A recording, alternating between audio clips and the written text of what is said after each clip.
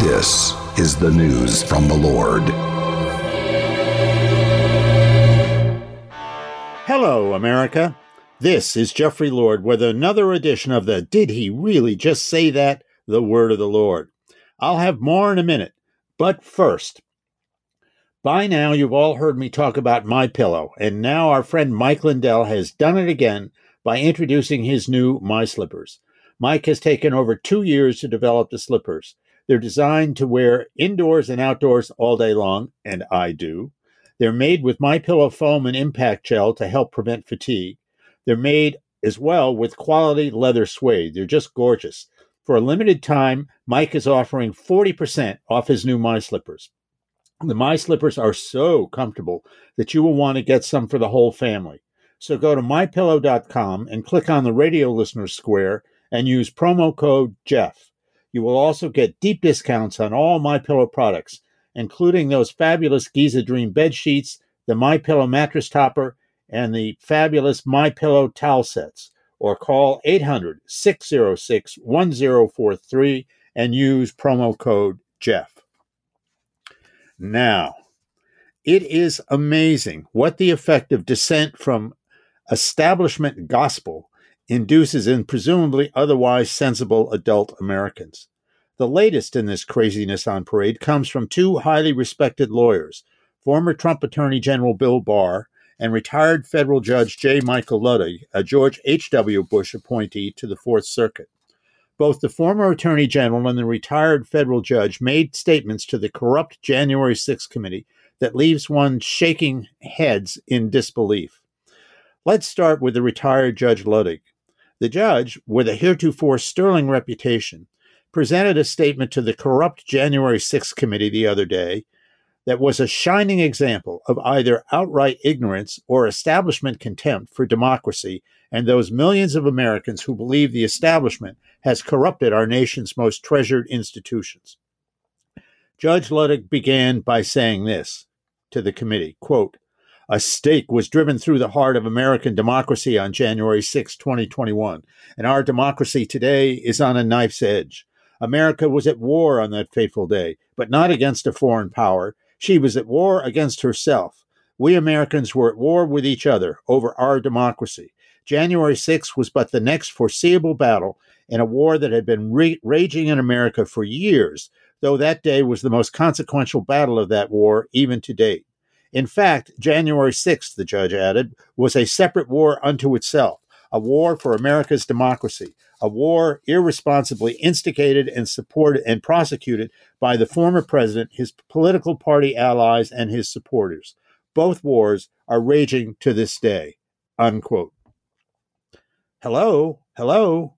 Where was Judge Luttig after the 2016 election when the establishment and its many institutions refused to accept the legitimacy of Donald Trump's election victory?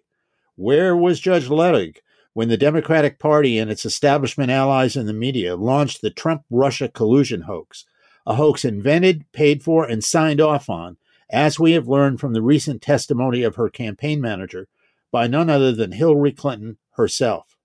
For that matter, where was Judge Luttig when it came to mentioning the leftist mobs that rioted in the streets after Trump's 2016 election and on the day of his inauguration, not to mention through all of the summer of 2020? Next up, Judge Luttig simply, I hate to say it this way, but he simply lies about the events of January 6th.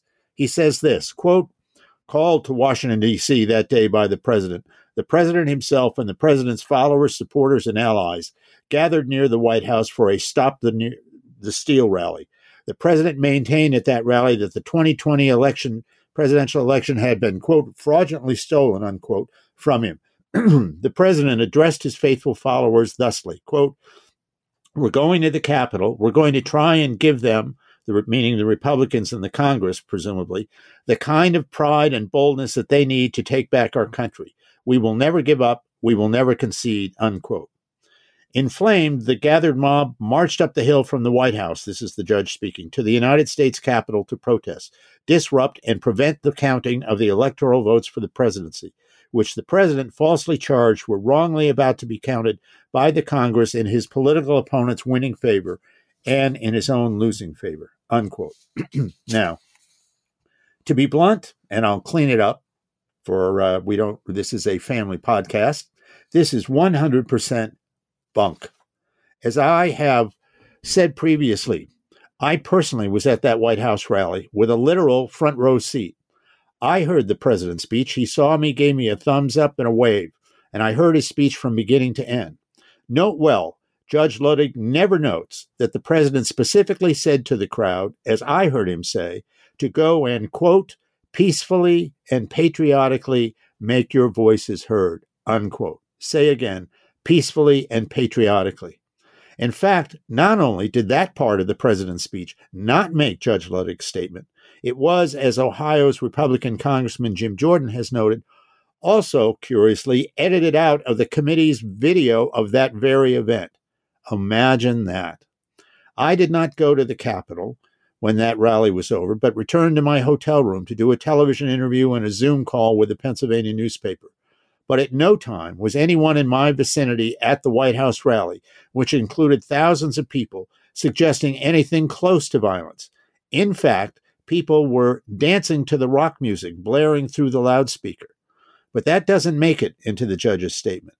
He has swallowed liberal media garbage about that rally, hook, line, and sinker. It is worth noting that even MSNBC's far-left host, Rachel Maddow, didn't swallow this nonsense. Said Rachel to fellow host Chris Hayes recently, just a key point that, yes, there was a pro-Trump rally at which the president spoke, and we can absolutely talk about all the things the president said there. But the idea that that rally is the thing that got out of hand and that somehow resulted in the breaching of the Capitol, that rally was very far from the Capitol, and the people who, as you say, did the initial breach that allowed everybody else to come in, they never even went to that rally, unquote. Bingo. Just the key point that, yes, there was a pro-Trump rally at which the president spoke, and we can absolutely talk about all the things the president said there. But the idea that that rally is the thing that got out of hand and that somehow resulted in the breaching of the Capitol, that rally was very far from the Capitol. Yep. And the people who, as you say, did the initial breach that allowed everybody else to come in, they never even went to that rally. Kudos to Rachel Maddow for speaking the truth Judge Luttig brazenly denies. Judge Luttig also says that Trump, quote, had lost fair and square, and as to which there was not then and there is not to this day evidence of fraud, unquote. Hello? No evidence of fraud? Seriously? As I have previously said in the American Spectator, anyone who believes such a bald untruth as that put forward by Judge Luttig owes it to themselves to read Federalist investigative reporter Molly Hemingway's best-selling book, Rigged: How the Media, Big Tech, and the Democrats Seized Our Elections. As I noted, Molly uses exhaustive detail to document that, quote, there are abundant reasons to suspect the election was rigged at every step, unquote. Those, quote, abundant reasons to suspect the election was rigged at every step, unquote, include the following 2020 events just from my home state of Pennsylvania alone. 1. The Trump campaign in Philadelphia, per a Commonwealth Court judge, was deprived of its, quote, statutory right to have poll watchers present at places where electors cast and submit votes in person, unquote, and in, quote, unparalleled, unquote, numbers. 2. Ballot harvesting is not allowed in Pennsylvania, yet Philadelphia allowed it. The notoriously partisan Democrat Attorney General Josh Shapiro, coincidentally not, now the Democrats' nominee for governor of Pennsylvania in the 2022 election, said that objecting to ballot harvesting, which was the law, was now suddenly, quote, illegal voter intimidation, unquote. 3. The Democrat Pennsylvania Supreme Court ruled the, quote, Democrats in Philadelphia did not have to allow the Trump campaign any observation of the vote counting, unquote. 4. The Trump campaign had a legal right to observers within a reasonable distance from the counting, Molly writes. Why did election officials, she says, in overwhelmingly Democratic Philadelphia, go out of their way to deprive the campaign of that right, unquote? Since Judge Luttig has chosen to jump into this discussion in this way, he has revealed that he is either willfully or unintentionally abysmally ignorant about my home state's abysmal history of voter fraud that goes way beyond 2020. As I have documented in the American Spectator, Pennsylvania elections in 1994, 2008, 2012, 2014, 2015, and 2016 all had voter fraud. As a retired federal judge, Judge Luttig should have been aware of this New York Times story from 1994 that speaking about a then sitting federal judge in Philadelphia, said this, and I'm going to quote directly from the New York Times, quote, saying Philadelphia's election system had collapsed under, quote, a massive scheme, unquote, by Democrats to steal a state Senate election in November. A federal judge today took the rare step of invalidating the vote and ordered the seat filled by the Republican candidate. Federal Judge Newcomer ruled that the Democratic campaign of William G. Stinson had stolen the election from Bruce S. Marks, the Republican candidate, in North Philadelphia's 2nd Senatorial District through an elaborate fraud in which hundreds of residents were encouraged to vote by absentee ballot, even though they had no legal reason, like a physical disability or a scheduled trip outside the city to do so, unquote. And as Judge Luttig should be aware, just days ago, there was this headline coming out of the Department of Justice. This headline is from a news release from the Department of Justice. Quote, former U.S. Congressman and Philadelphia political operative pleads guilty to election fraud charges, unquote. Now, let's move on from Judge Luttig's nonsense to more of the same from none other than former Trump Attorney General Bill Barr, who said this to the committee, referring to a post-election conversation he had with then President Trump. Said Mr. Barr, quote, I made it clear I did not agree, he's talking about his conversation with the president, with the idea of saying the election was stolen and putting out this stuff, which I told the president was bull. Yes, Mr. Barr said of his conversations with Trump. And I didn't want to be a part of it, he said, and that's one of the reasons that went into me deciding to leave when I did. I was somewhat demoralized, he said, because I thought, boy, if he, meaning the president, really believes this stuff he's lost contact with, he's become detached from reality, if he really believes this stuff, unquote. He continued, and on the other hand, when I went into this and would, tell him how crazy some of these allegations were, there was never an indication of interest in what the actual facts were, unquote. It would seem the good former Attorney General could also do himself some good, a lot of good, by reading Mollie Hemingway's book.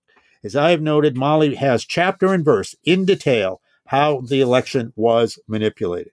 But there's more to this refusal by Mr. Barr to recognize the corruption in 2020, not to mention Pennsylvania's dismal history of elections than his actions or lack thereof alone. In truth, it touches exactly on the battle between the Washington political establishment and the American people.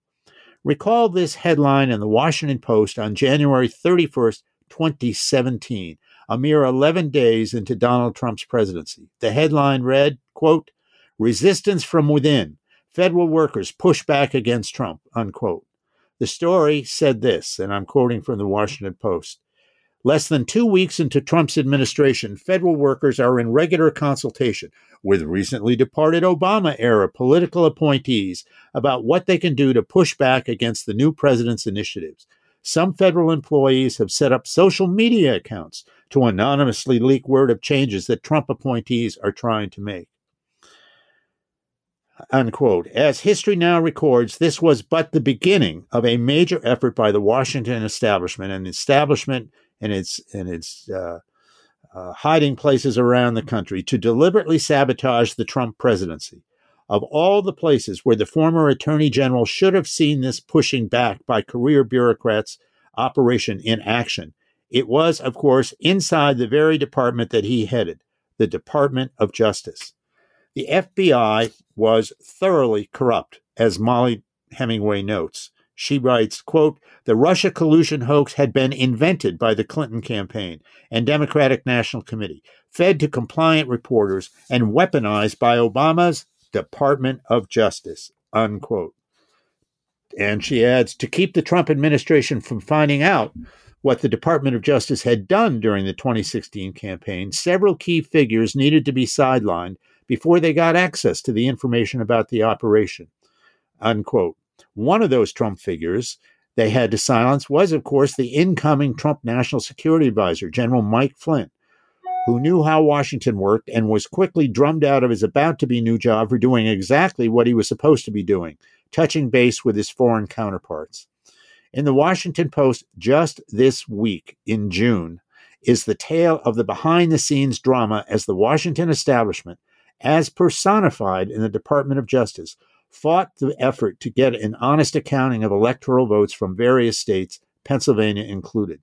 Reports the Post of a dramatic Oval Office meeting on January 3rd. Jeffrey Clark, the Assistant Attorney General for the Environment and Natural Resources Division, was trying to persuade President Trump to appoint him acting Attorney General. The Post story says, quote, Clark had outlined a plan in a letter he wanted to send to the leaders of key states Joe Biden won. It said that the Justice Department had, quote, identified significant concerns, unquote, about the vote, and that the states should consider sending, quote, a separate slate of electors supporting Donald J. Trump, unquote, for Congress to approve. Like clockwork, a vigorous objection emerged to Clark from, yes, career prosecutor Richard Donoghue, who had now emerged as the deputy to then-acting Attorney General Jeffrey Rosen. Revealingly, career prosecutor Donoghue, career Department of Justice bureaucrat Donoghue, said this to the President of the United States per the Washington Post, quote, Donoghue urged Trump not to put Clark in charge, calling Clark, quote, not competent, and warning of, quote, mass resignations by Justice Department officials if he became the nation's top law enforcement official, according to Donoghue's own account. Donoghue said, what happens if within 48 hours we have hundreds of resignations from your Justice Department because of your actions? What does that say about your leadership, unquote, Donoghue asked Trump. Well, which is to say, just as with that January 2017 Post story describing a Washington establishment bureaucracy plotting and scheming how to rebel against the duly elected president, at the end of that administration, there was a career Justice Department official literally threatening the very same elected president by saying, quote, what happens if within 48 hours we have hundreds of resignations from your Justice Department because of your actions? What does that say about your leadership, unquote? Clearly, Mr. Donoghue was clueless that what those potential, quote, hundreds of mass resignations, unquote, would really mean if they happened was an all too vivid confirmation that Washington bureaucrats have zero regard for the elected president of the United States if they don't like him, not to mention the American people who elected him. In the style of authoritarians everywhere, those Department of Justice bureaucrats saw themselves as the repository of ultimate power in America, and any attempt to investigate the kind of election corruption listed in detail in Mollie Hemingway's book would be fiercely opposed. In the closing of her book, Mollie Hemingway sums up exactly the real problem symbolized by the corrupt handling of the 2020 election. She writes this, quote, the left's path to future victory requires it to cow its opposition into silence, to throw its political opponents in jail, and to censor any discussion that threatens its one-party state. The left's vision is fundamentally anti-American, and its increasingly brazen activities aimed at crushing dissent will only alienate it from the American people. A growing number of Americans, she wrote, are outraged by the way the left seizes and deploys power. They are sick of the lies, manipulation, and distortion that a corrupt ruling class spins on a regular basis. Those courageous citizens, not the decaying establishment, will determine the fate of the nation. Their efforts will ensure that we pass on our beloved republic to future generations. In the fights to come, she writes, those men and women will have the best weapon, truth, on their side. The only question is whether their leaders will have the courage to use it, unquote. Well, bingo, Mollie Hemingway, bingo. Now, to borrow from the old astronaut lingo of the 1960s, Houston, America has a problem. For the word of the Lord, this is Jeffrey Lord. Stop by my website, thejeffreylord.com, to catch up on the news and views. And thanks for coming. See you next time.